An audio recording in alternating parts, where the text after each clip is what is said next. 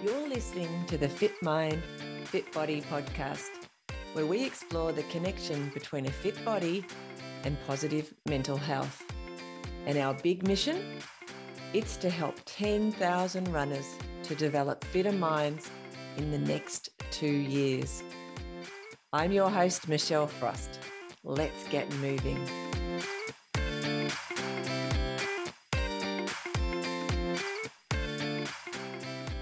Welcome to this episode of the Fit Mind, Fit Body podcast, where we talk to Sally McLean. She's a local physio and recently went through a cancer diagnosis. She shares with us how running helped her through that time in her life. Enjoy. Today on Fit Mind, Fit Body, I am very excited to share with you Sally McLean. Welcome, Sally. Thanks, Michelle. Nice to be here. It's really good to be here. Oh, it's good for me, but it's really good that you're here. I'm so excited to talk to you. I've known Sally for a long time, and her running and her life as a physio, which we might get into a little bit later, means she comes to the podcast with lots of professional knowledge as well, not just the fact that she is a mover and shaker out there and does lots of exercise in her personal life as well. So Sal, let's start from where you grew up. Like, give us a little bit of your background. Oh, okay. So I was born in England. My father was from England and came over to Melbourne when I was 2 and grew up in Melbourne, actually. Went to school in Melbourne, went to uni in Melbourne, worked there for 3 years, and then came over to Tasmania for 6 months to do a locum. Yeah. And now I think it must be nearly, 30 years later, I'm still here. So, are you a Tasmanian, do you think? After 30 years? I think I might qualify as a Tasmanian now. I have the advantage that my mother is Tasmanian, and that's sort of why I came over. So that probably gives me a little bit more qualification, do you think? A bit more street cred. That's right, as well. So I never thought that I would live in Tassie. I can remember leaving Melbourne and I was on the boat with my car packed up, so waving goodbye to my friends and saying, I'll be back. I can never live in Tassie. It's a nice place to visit. But at that time, I was really enjoying the lifestyle of Melbourne and just going out and actually going in lots of fun runs and things like that. And I remember when I first came over to Launceston to work just for 6 months, it was the time when it was 1990, so it was the time when airfares were very cheap. And so if ever there was a reason to go back to Melbourne, it might have been, for example, a fun run, I would go back. It might have been a party or an engagement or something like that. I would just fly back. But gradually those flights got less frequent.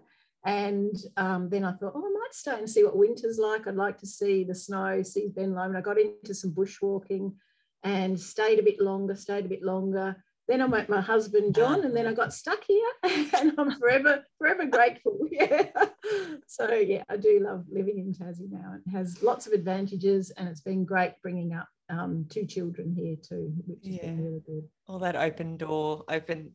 outdoors, I should say, activities that we lend ourselves to here in Tassie. Yeah, it's definitely such a good lifestyle for, all of those activities and, and including, running, it's a great running community, as you know. And, I ran in Melbourne too, but it's, I think there's a lot more variety, a lot more access to different types of running here as well. Did you run at school? I did. I feel like I've always enjoyed running, and I did run at school. I was never really any good. Like I enjoyed it, and I would participate and do it, and I would get as far as, say, making the school relay team, but I was never like representing the school on an individual level. I just enjoyed it and did it for fun and relaxation. And I can remember my father used to run and mum and dad were pretty active, but they weren't competitive. But dad used to go for a jog. And so he would put on this red tracksuit. I remember as a kid, this red tracksuit, and our dog would go berserk as soon as the red tracksuit came out. And so I can remember my early memories of running are running with him, with my father. And that was lovely. And just going on a little jog around the block. And then my first fun run was with him, with my father, running around Albert Park Lake, which is now, of course, a park run. But that was just a one of the Melbourne fun runs. He said, "You want to come along?" And we just did a lap around the Albert Park Lake. And yeah, I have fond memories of that too. And then as I grew up, it was just something that I just enjoyed doing. And again, I was never really fast, but I just liked doing it. And I always enjoyed entering different fun runs. I remember in Melbourne there was the Suzanne 10K Classic, and that was like sponsored by. I remember that. Yeah, that was going way back. So I used to do that. So it was never, in those days, it was never really more than 5 or 10K. And then when I came to, so just pretty consistent. Wherever I worked or wherever I was, I would always try and just link up with, fellow-minded runners. Worked at St Vincent's Hospital in Melbourne for nearly 3 years. And I remember there was a girl there. There were a few of us that used to run, and we'd meet at the Tan and do a lap or two of the Tan. And one of the girls decided she was going to do a marathon. I thought, oh my goodness, a marathon! Wow! And I was so impressed. And I thought, I want to do a marathon one day. And so I decided, I set the goal that I'd do it took me a long time, but I would do a marathon before I was 30. And so I ended up doing one when I was 29. I had that same conversation, but it was, I want to do a marathon before I'm 40, and I did it when I was 39. Oh, really? That's funny. Yeah. So it's funny how things work out. So I ended up doing that on Rottnest Island, because at the time, so I came to Tassie, and that was in 1990, and then eventually married John and stayed in Tassie, of course. But then I went to Perth for 1 year to do full-time sports physio study. Yeah. And at that time, the best course was in Perth, WA. So I went over there for 1 university year. And at the time, because it was fairly intense study, running was a great release, great break from that. And a lot of that was just on my own. I thought, this would be a good time to do a marathon to give me a different focus. So the marathon that was sort of timed best to suit was at the end of the uni year, and that was on Rottnest Island. And so it was a few laps around Rottnest Island. I was going to say, it doesn't feel like I've been on Rottnest Island, although I was a child. It doesn't feel like it was a big place. Not very big. So it was a few laps. One, and each lap, of course, had a hill. And I remember it was a great marathon, great memory. We had to carry a gold coin up the hill to put in, there was a bagpipe player at the top of the hill, and we had to put the coin in the bagpipe player's hat. Wow. And I ran a fair way of the marathon. I ended up running with a guy who at the time I thought was pretty old, and he was probably younger than I am now. And and we just seemed to be the same pace. And he was running, I think, about his 10th marathon or so. And of course it was my first. So he was very supportive and very helpful at just making sure we kept on pace, and got through, and thought, that wasn't too bad.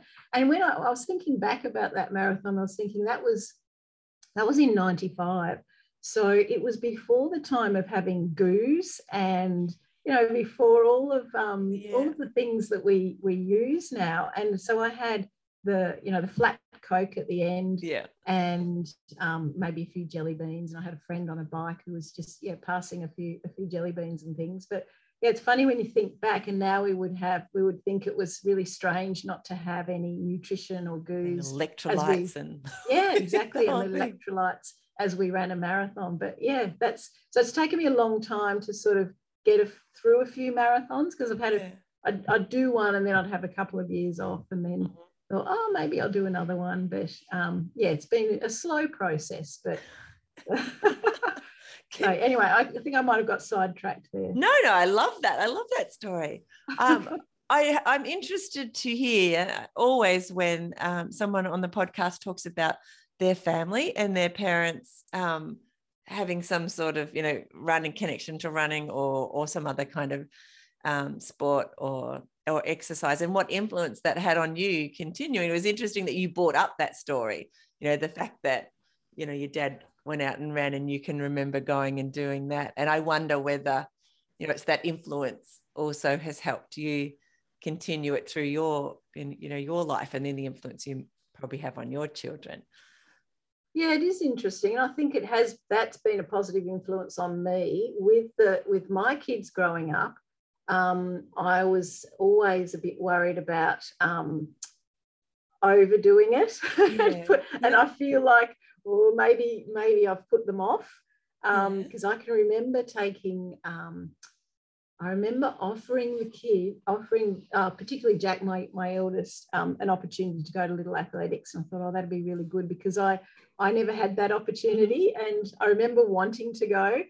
And so offering it to him, he went once and didn't like it at all. And I thought, oh, that's shame. But then it's funny. I think in some ways, because I love it so much, I think I might have almost turned them off. I felt like that when they were at school. Yeah. But now that they're older, they both for some form of exercise or relaxation, they will both take themselves out for a run. So they're not regular, but they will do it, and they know that they feel better for it. So I feel like it's like a life hack, isn't it, in a way, that they've got that resource. If they need it, they know that they can do it, and they know how to go about it, and that it actually makes them feel good. So I don't think I've totally put them off. It's like it's like a tool, like giving them a tool in their toolbox for life, isn't it? And I know, and the first toolbox that we're ever given is, our genetics, but then what we see our parents do, I think. So if you can see your parent doing that, and as a child, I'm half that, I'm half mum, I'm half dad, or whatever, then if your mum or your dad can do that, then even if I don't want to do it right now, I know I can. It's that kind of toolbox moment. Yeah, exactly. They've got it there. Valuable. Yeah. They've got it there if they need it. And they've also seen over the years the example that it sets, I think, and they see that it's a positive thing. And I can remember, I remember once, because the kids, they'd see that, yes, it's a positive thing. Mum she's in a better mood when she comes back from a run. And I remember one day, I thought, oh, this is really telling, that I was in a bit of a grump, and Adele said, oh, Mum, have you been for a run today? Yes. Here's your shoes. Get out the door. I said, oh, no, maybe I haven't. Not that I run every day, but yeah, it was just interesting that she'd probably noticed and thought I needed to go for a run. Oh, that's funny. We often talk about, and you've already mentioned, going for a run when you were busy studying, and the relief that had for you, from that pressure of running. Have you found that in other parts of your life? I know that you've run a very successful physio business in Launceston over the years, so that must have had a lot of pressure and had staff and things involved, not to mention personal life and things like that. How have you found running as a bit of a stress relief for the things that have gone on in your life? Oh, absolutely. Yeah, definitely a stress release. Yeah, absolutely. I mean, every time I go for a run, I definitely come back feeling better, and it's a good way to definitely to deal with stress. It's interesting though. I think that might not be as strong for everybody, because I see John, my husband, sometimes when he's really under pressure at work, he finds going for a run just adds to the pressure, adds to the stress for him. So for him, it might be, maybe doing something else, going for a walk or a ride, but it's definitely still the exercise. But I think if that's something that you enjoy doing, even just going for a walk, it's absolutely a great stress release. And I've used it, certainly throughout my life. It's just sort of automatic without even thinking about it. But I think it also, if you're doing it regularly, I think it keeps a more probably even tempo in your life, so you're not letting it build up as well. And whether you're going on your own or with friends, there's different methods, I guess, of releasing the stress, just the physical side of it, but also then if you're going with someone else, just having a chat and sorting out, so important, isn't it? Sorting out the problems and things like that, problems of the world, and coming back thinking, that feels better. Yeah. Life is all in place now. Yeah, that's right. When you said then about your husband, about John and going out, I wonder whether, you know, the science actually shows that when we go into nature, because I know that you guys, you know, like bushwalking, things like that as well, and hiking, that the something or other, biophilia or something, it's whatever the term is for the trees and nature and how that effect that has on us as humans, and that going out and exercising, if you're walking or running or riding a mountain bike or whatever, and you're in nature, you get that extra relief. I think that absolutely, I'd agree with that. And that's where John would get his stress release, is going on a big bushwalk and just getting out for a paddle. But being in nature, very very, very therapeutic. This might be a controversial question, asking a physio, well, as in you'd be the one who'd be able to answer it. I just have this picture of someone who's super stressed and they happen to be a runner, and it makes them run more. So just as like a personal nature, for example, when in my 20s, when I split up from my first husband, I would just run a lot. And it was like trying to, I guess, mull it all over. And my mum used to say, what are you running away from? So, you know, that kind of thing. And then that's become a bit of a saying in our house now. But I could see how you could perhaps, you as a runner already, or maybe some other exercise, you could overtrain because you've got so much going on perhaps in your life. And I assume you would see that. For sure. And that's when you can risk physical breakdown with stress fractures or tendon injuries or things like that. So it can be a great coping skill, a great mechanism to deal with stress, but it needs to be definitely kept in balance. But if it gets to the point where it's sort of harmful to the body, then there needs to be some other coping mechanisms introduced as well. Getting that balance. So it can be a good adjunct, but if that is not doing enough, then that's when some other interventions would be really helpful, in my opinion. But we certainly see, of course, people with stress fractures and tendon injuries from people overdoing it. And it might be that they're dealing with other things in their life, or they just have that sort of exercise addiction where they just want to keep going, and it's very hard then to pull them back. But to say, well, you know, this is for the long haul. It's short time grief for a long time relief, and to be able to educate them about managing their load. And that's probably the biggest thing in terms of runners and distance runners, is educating people how to manage load. So it's not too much, not too little, because we can underload as well, but enough load to keep the body healthy, and to also to be able to deal with just a little bit of an increase at a time, but not too much at once. And that's when our bodies just can't adapt quickly enough. We get that breakdown. One of the things that we've often talked about on here in our conversations is that how to recognize a pain that is here comes an injury, versus this is just a bit uncomfortable at the moment because I'm going up a hill, or because I haven't run for a long time. And so maybe it's that trying to be more in touch with your body. I don't know if you've got any tips for how, is that an injury, or is that just, you know, like we all have little things that come and go, and often they're not an injury, but sometimes they are. And it's that understanding your body, I suppose. I don't know how that's a really good question. There is a good little mechanism. So you can think of it as, say you get a little niggle or a little pain, a little feeling that you think, oh, that's not quite right, and you might get it while you're running. A good system is thinking of the traffic light system.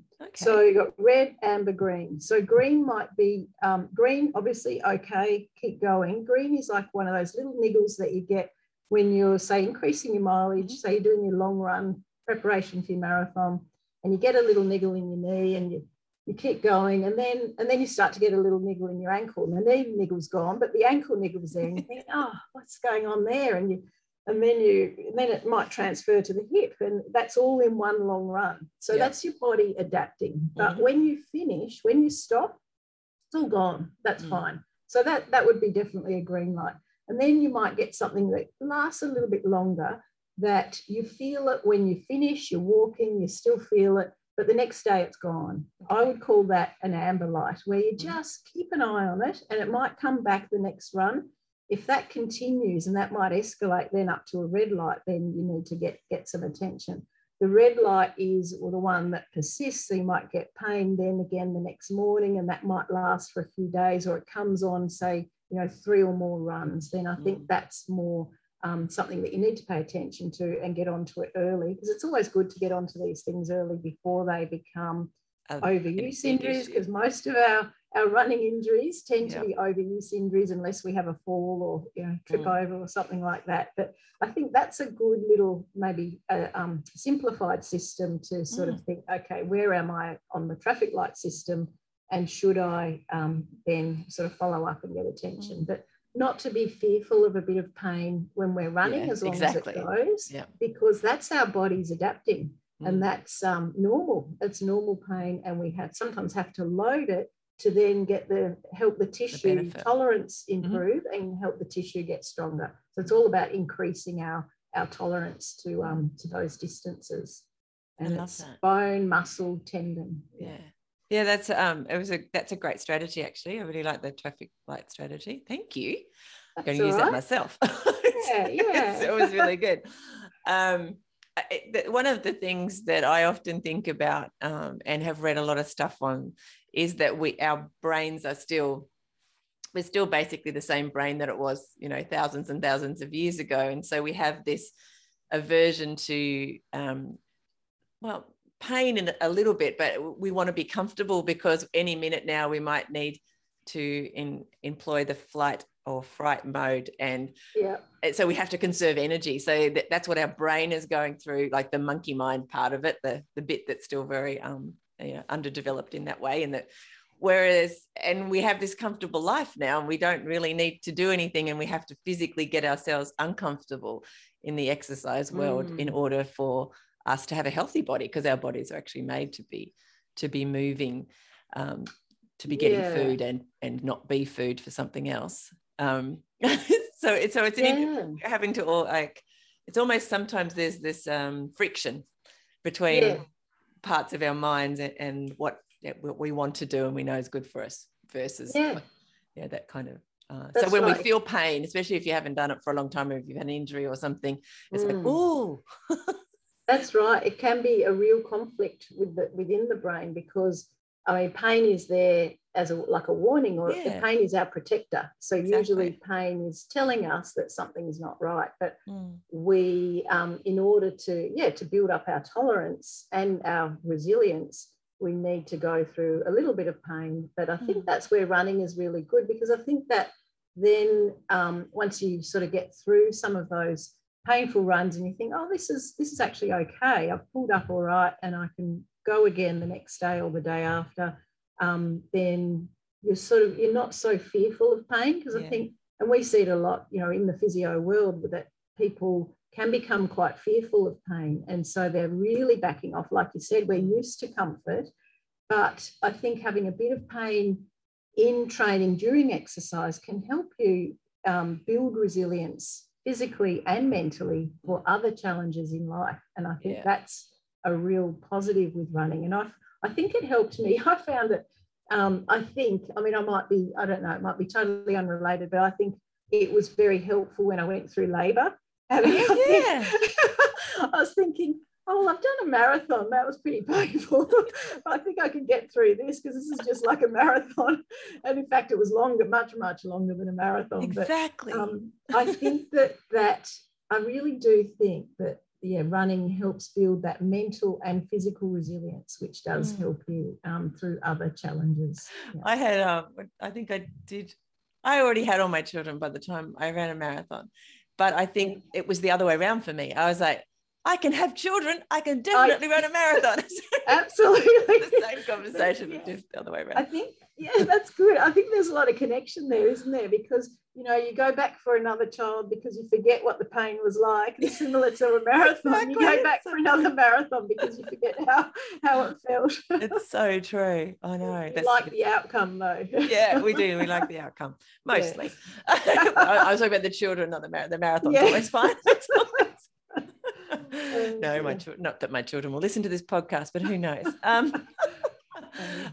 So Sal, tell me a little bit more about your running. So do you run regularly by yourself? Do you run with friends? What does that look like? Your sort of everyday?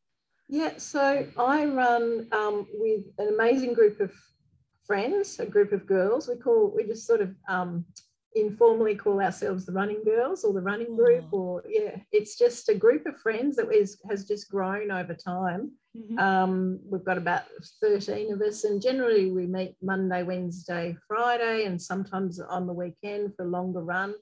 And there's always sort of options. Some people will come and go, some people will maybe take off or have a different plan, but mostly we all get together, and Friday tends to be our social run where we'll have a coffee after. So it's quite good because it keeps us accountable. It helps with even goal setting. So someone might say, oh, I think I'd like to do this marathon, and then there seems to be this sort of always happens, this positive peer pressure, even though you said someone might have said, I'm never running another marathon. You think, oh, maybe I will. And so it's really good positive peer pressure. They're all, every girl is very, very inspiring. I think we all inspire each other. And it's amazing how it's just grown. So when I first came to Tassie, I remember I was treating a patient, she was about my age, and we started talking about running and we were both fairly new to Tassie. And so we decided that we'd just meet of a morning, a few times a week, and we'd just do a walk run, and we sort of just kept that going. And then someone else came along, and then it just sort of grew over the years, and we've kept that going with people coming and going, and some people have gone into state, but we have a lovely little network where we just run, and we've done some amazing adventures together. A few of us did the Gone Nuts 100K, and we all stayed together for the 101. Whole 100K. You did? Actually, for us, I think it was 103 because we actually got lost in the middle of the night, and we were off track. We stayed on the road, and we were supposed to be off the road, and we ended up doing extra, and it's not the time that you want to do any extra Ks. And I remember John had done the 50, and he rang us, and he'd gone to sleep, woke up, rang up and said, where are you? And I explained where we were. This is in the middle of the night. We were at about maybe the 80K mark. And I explained where we were. He went quiet, and he said, okay, I'll bring the car out, because he was going to come out and just check how we were going. And he broke the news very gently and said, well, you're going well, and you're heading in the right direction, but you're not on the right track. And so he guided us with his car with the headlights on, because we were getting pretty delirious by that stage. And so he was guiding with headlights through all these trails and paddocks when we got to Wynyard, where there were lots of little street turns and through back streets. I think it's a bit different now, it's along the river. But he was great help to help us finish and actually find the finish line, because we had no idea what we were doing. But anyway, we all got through together. And again, that was an amazing support for each of us to support each other and to get through that. And it just, all of those experiences just tend to build your friendships and strengthen your friendships. Yep. That's shared experience, like you said.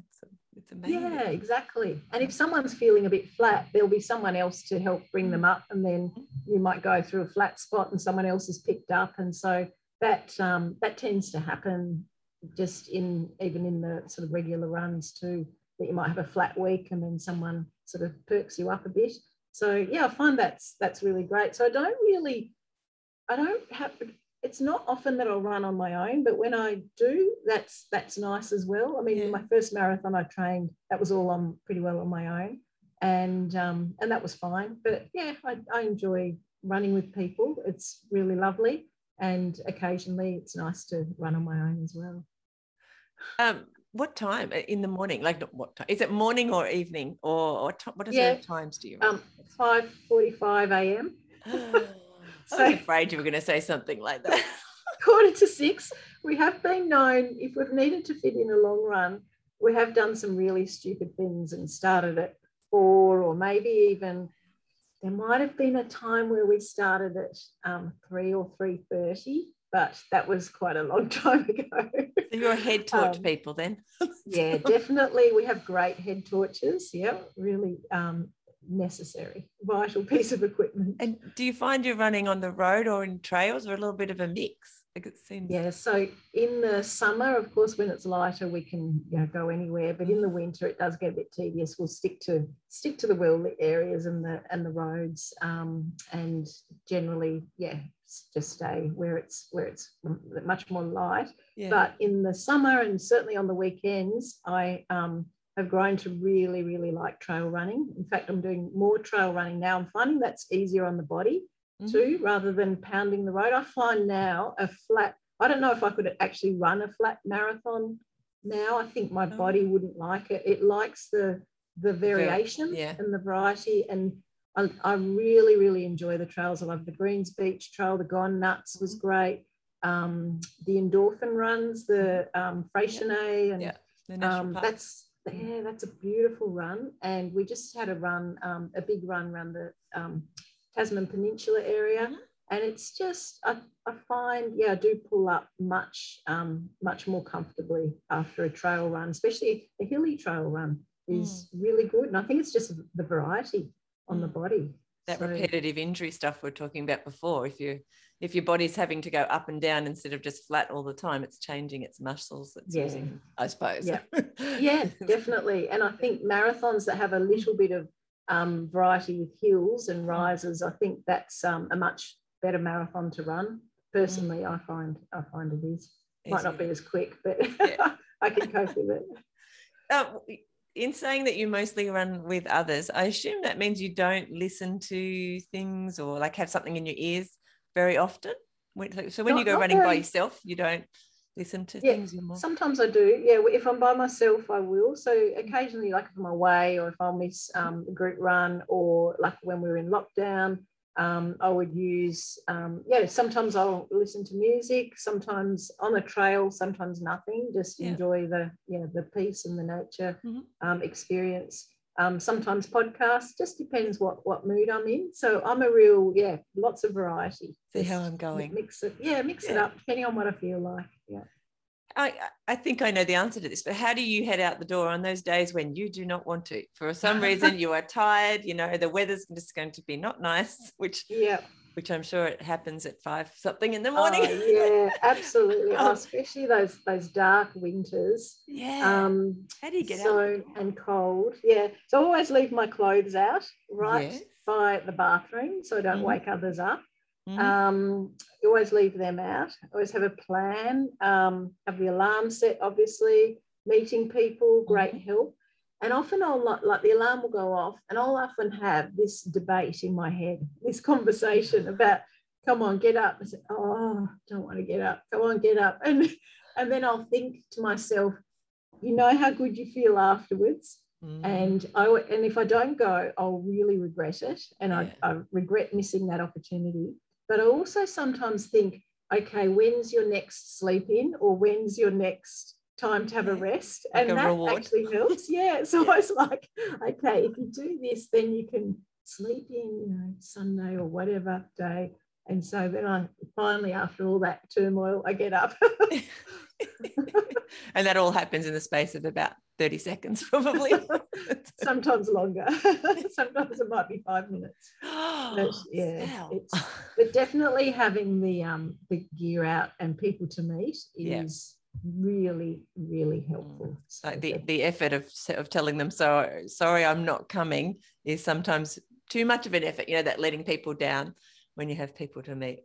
That's right. And then getting a ribbing when you next see them as to why did you miss? What was your excuse? And and then that accountability is really helpful. So if you can meet up with others, it does make it easier. I think so.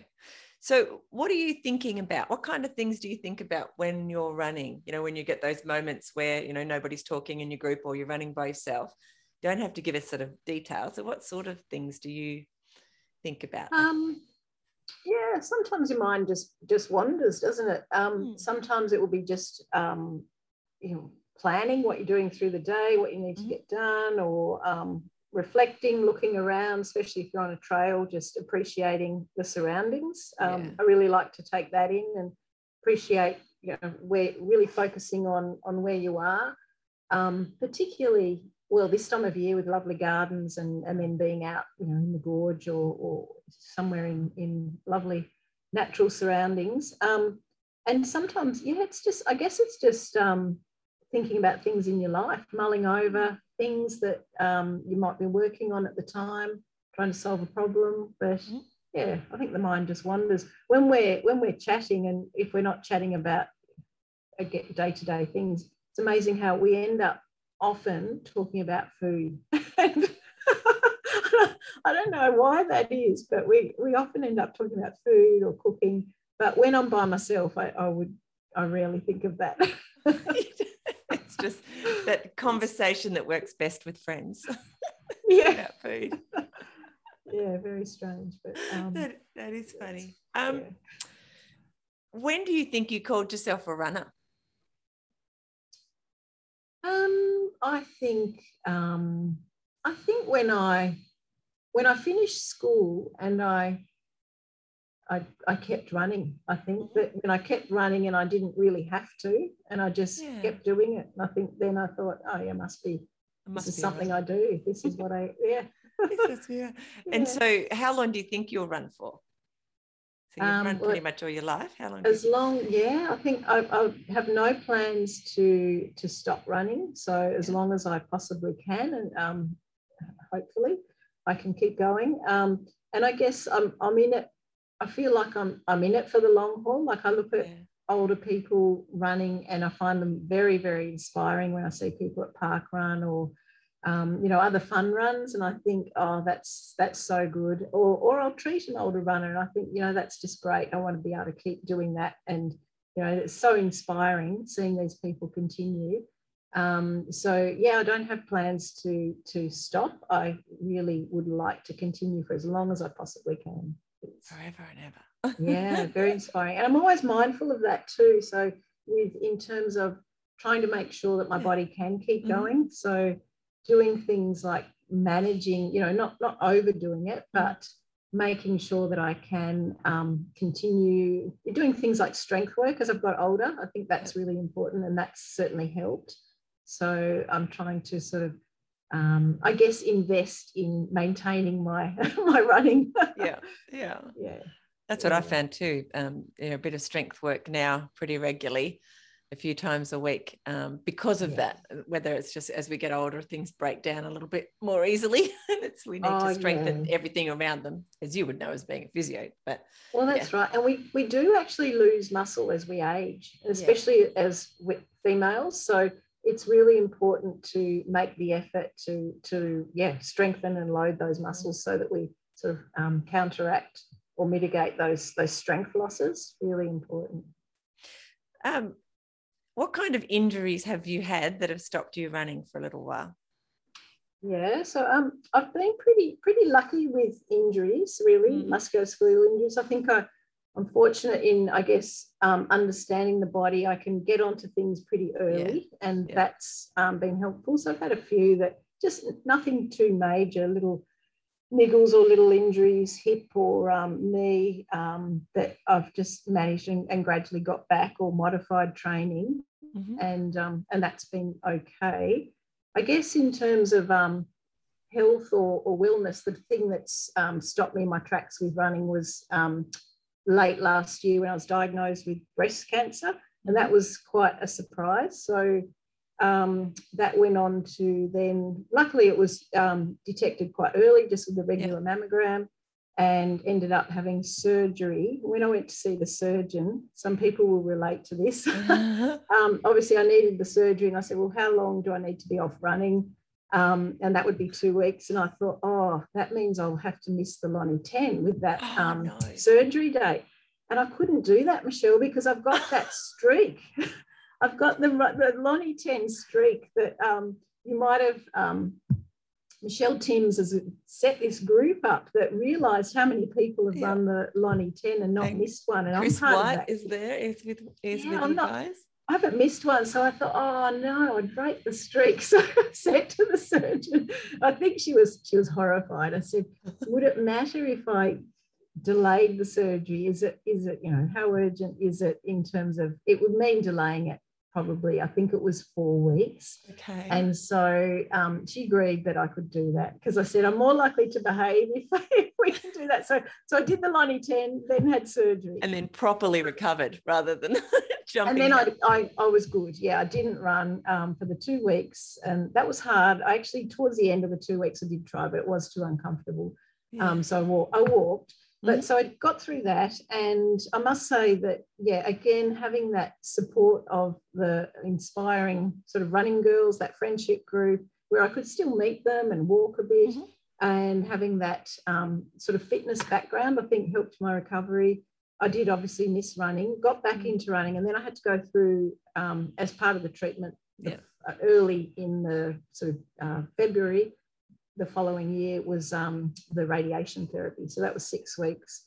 And I could still run during the start of the radiation, probably the first 4 to 5 weeks. And that really helped. But the last week I couldn't. I just couldn't, with all the sort of various side effects, fatigue and skin and things like that. So, but it was really helpful to have running to, help me get through that as a source of, I guess, strength and some sort of normality as well. And again, having that base of running, I think, helped with having a little bit of resilience to get through that too. And I guess look forward to getting back into running. So each of the, after the surgery and after radiation, I had 2 weeks off. 2 weeks off after surgery, 2 weeks off after radiation. Yeah. And that's probably, the longest break I've had with absolutely no running. Wow. And I'm pretty sure, maybe after children, I had, obviously the 6 weeks where you can't really run. But that was, you're too busy anyway to think adjusting as much about running. But look, I think, and I say this to a lot of patients too, when you're injured or unwell, or you, for some reason, you can't run, it's really good if you can just focus on what you can do and not think about so much of what you can't do. And I think reframe. Because, exactly. I was, obviously sad not to run, but I knew that it was, hopefully I was going to get back to running. That was always the aim. But I was trying to focus on, okay, well, put your energy into rebuilding, getting well, and walking. And just having that friendship support and family support was just so helpful. And to be able to maybe keep connection with some of your running friends, and that was really helpful as well, so that you might still meet them after for coffee, but you could actually have a sleep in, or just go off for a walk or something like that. Beyond the obvious physical benefits of getting back into running after your surgery and your radiation, can you remember the mental, what was going through your mind, like that it helped you deal with, no one wants to get a diagnosis of cancer, in no matter what kind of cancer it is or anything like that. Can you remember if the running kind of helped? Even, I guess it sounds like you would have been running because you had to delay it to do the Launceston 10. So there was obviously plenty of time to run even before the surgery, where you'd had the diagnosis and had to deal with it, because it's very challenging to deal with that sort of thing. How do you think running helped you mentally to deal with it? I do. I think it helped me process it, whether I was running on my own or even just running with friends, and obviously they knew, and telling them about it. And it helps you just to have that time to process it and work it out through your mind. I think even delaying the surgery also actually helped me process it, because I had more time. I know for some people it can happen very quickly. And I think the other thing was to have a plan. Once you know that there's a plan, and that it's you know what's going on and when, and that you just, the more information you get, the better, obviously. And you know that we're very lucky to have access to treatment and access to great medical people, and the the fact that we can have radiation, because it was obviously after COVID. I remember thinking, well, a lot of people in the UK, you know, can't access radiation treatment at the moment because they're overrun with COVID. So we're fortunate that we can access all of that. Yeah, well, you probably know Simon had cancer at the start of COVID as well. Although he didn't have the radiation treatment, he had to have an operation to have it removed. So even being in the system during this COVID period has been very crazy for so many people. And some kind of challenging place we have found ourselves in. But again, you know, that's how we, you know, dealt with it too, or helped us process was to get out, and whether we were running or walking or whatever, and often in nature, to try and you know, process what's going on and put it in the right place in your mind as well as in the world. So how does that work, and how do we get through this sort of thing? Absolutely, yeah. I think, as you said, getting out in nature is a really good way to do it. Even if whether you're walking, running, we in between the surgery and the radiation, we went on a holiday to Flinders Island, and that was a lovely way to just sort of process, I guess, part of the recovery, and then moving on to the next phase of having the radiation was a really nice way to do it. We were just away, and lots of walking and enjoying the beautiful scenery. And I can't remember even if I was running at that back. I think I was back doing a little bit of running, but not much. It was mostly just walking. That recovery. So now you're on the other side of that. What kind of running goals do you have at the moment? Do you have any goals? I always have some sort of running goal. Something that drives you forward. I like setting goals. I like having something to aim for. So I'm signed up for Point to Pinnacle. And so I'll do that. Go up the hill. Just did the Ross half marathon, so I was pleased to be able to build back up to that. And that's great. You know, for me, it doesn't matter if it's, you know, what time it is, or it's just my main goal with a lot of these things is really just to enjoy it and to do enough training not to feel too uncomfortable. So you're a pretty goal driven kind of person. Like, some people want to go out and just run. Other people, they quite like having that race or that event to train for, and that helps them do the training. Although I think you'd probably train anyway because of the friend group that you have as well. I would, but I definitely would, keep going. But I just really enjoy taking part in events as well. I like the atmosphere and just the, especially if the event is a bit more of a challenge. So I think if I didn't have goals, I would probably just keep to the 10K. So now and then it's nice to have something that sort of pushes you. And I think since having the breast cancer, I think I'm keen to try some bigger challenges just to do them while I can.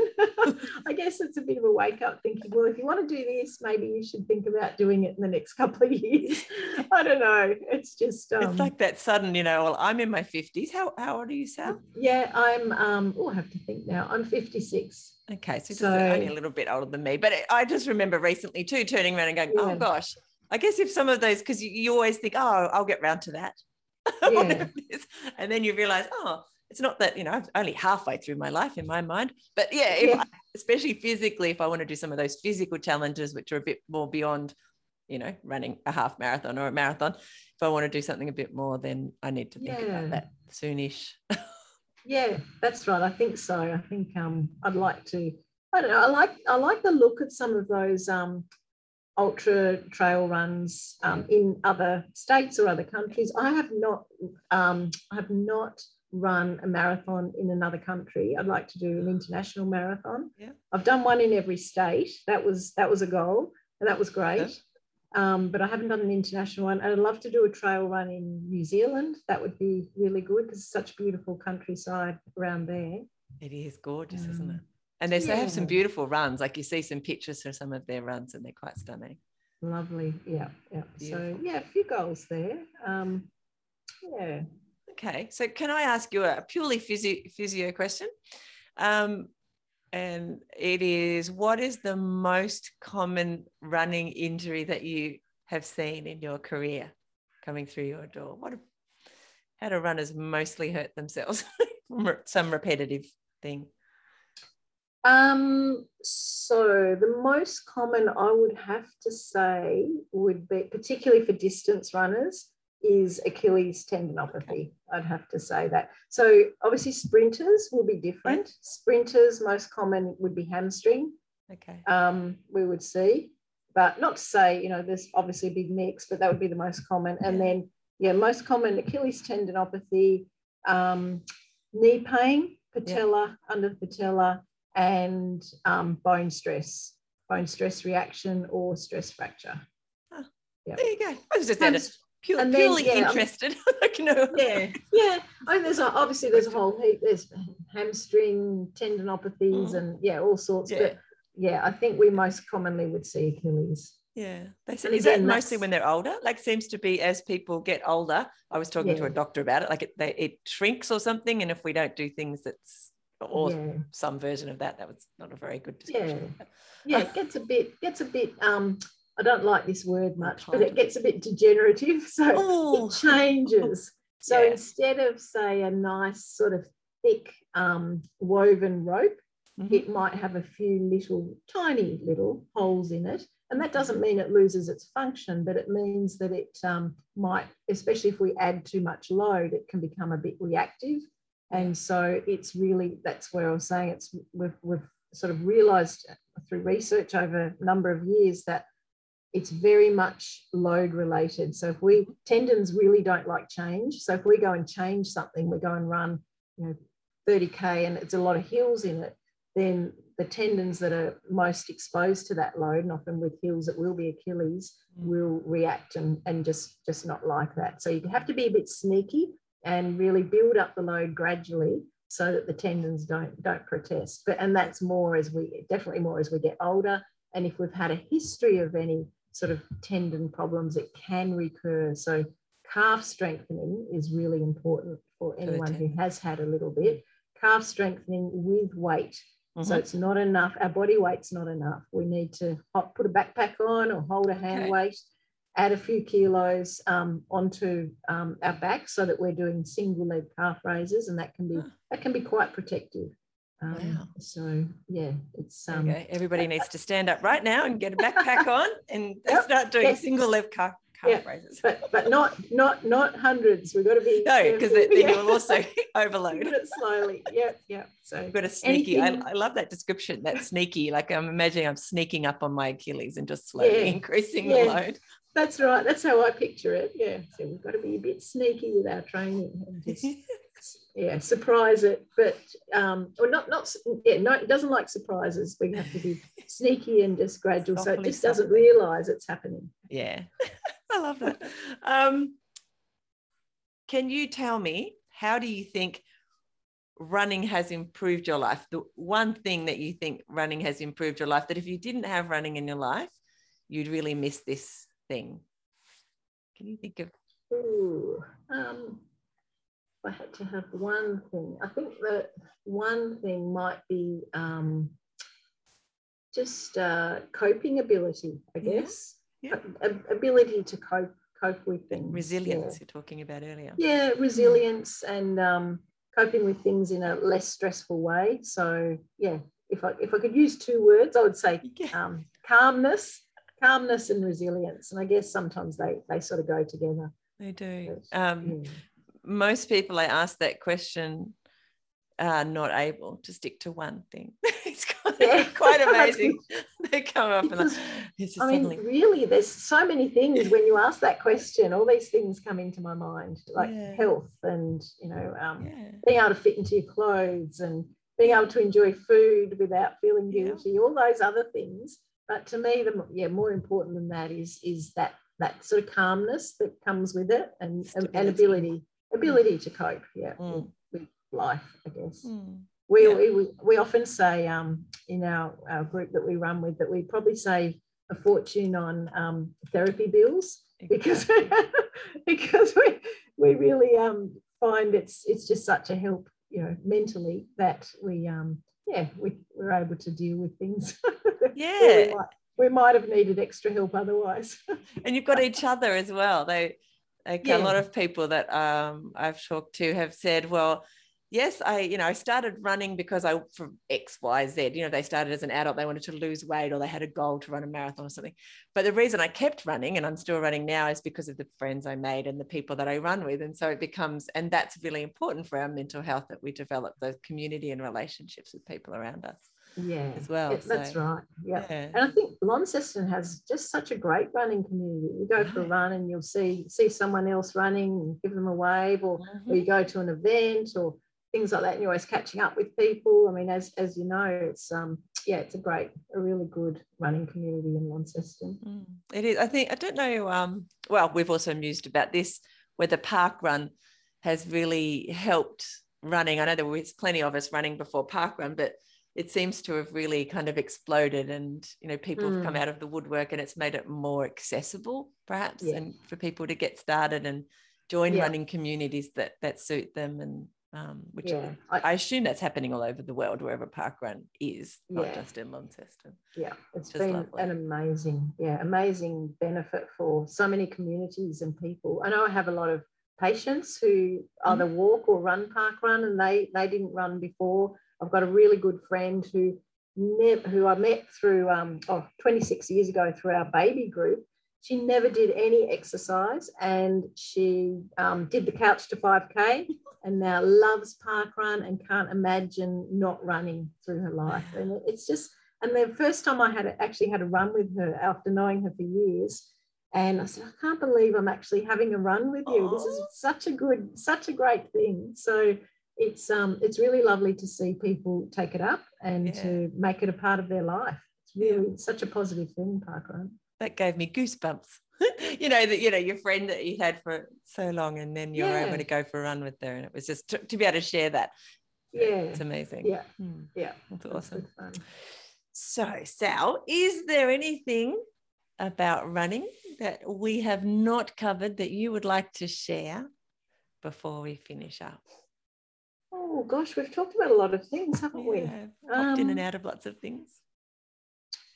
I don't think there's anything. I can't think of anything else. I think, I think for people to be able to keep running, thinking sort of from my physio point of view too, is to try and keep. If you want to keep running, try and keep it consistent. So don't stop and start, because that's where it is hard to get back into, and the body doesn't like that. So like I was talking about change before and tendons, it's the same with bones. But I think if you can keep some sort of consistency, then that's really helpful, because it becomes a habit, but it also is easier for your body to handle. So you're not changing it up. But I don't think there's anything else. Awesome. Can I ask you then this last question, which is, do you have any tips for beginner runners, or I guess people who haven't run for a long time, so that they start running and keep running, like you said, that consistency, so it's not just a flash in the pan? Yep. So I think that we've probably talked quite a bit about some of the things that I would suggest. So for a beginner runner, if you can find a friend, who also would like to run. Start with a walk run. So don't feel like you have to just keep running. If you feel like stopping, just walk and then run again. That works really well. And don't be fearful of a little bit of pain, a little bit of a niggle, but remember the traffic light system, and try and build it up gradually. Certainly don't, if you're starting, don't try and run every day, but try and let your body recover. And try and keep it consistent, make it a part, help it become a habit. And if you can run, every second or third day, and make it easy for yourself by planning, getting your clothes out. Just the easier you can make it happen, it's the more likely it is to happen. So if you can follow some of those tips, I think hopefully you'll be able to start running and keep running for the rest of your life, just like Sal and I. That's what we plan, don't we, Michelle? We do. We're planning that. All right, stay on, because I'll say goodbye to you off the recording as well. But I did want to thank you for sharing your valuable time and expertise with us. I really appreciate it. It's been amazing and very inspiring, because Sal was, again, one of those people who said, I don't have anything exciting to talk about. People won't be that interested. But I beg to differ. It's been an amazing conversation, and I do appreciate your time. So thank you, Sal. Thanks, Michelle. It's been fun. Yeah. Thank you for listening to the Fit Mind, Fit Body podcast. I'd love to talk to you about your running journey. So send me a message on Facebook or on the website, and let's do it. For a bunch of resources on mindful running that will help you get and stay mentally and physically fit, head over to the website fitmindfitbody.co, and I'll see you there. Plus, I'll be back here in your podcast player a few times a week. Hit subscribe now so that you don't miss an episode. And before you go, I'd really appreciate it if you'd leave a review. It'll help more people to find the podcast and get inspired to start running. I'll see you soon. Bye.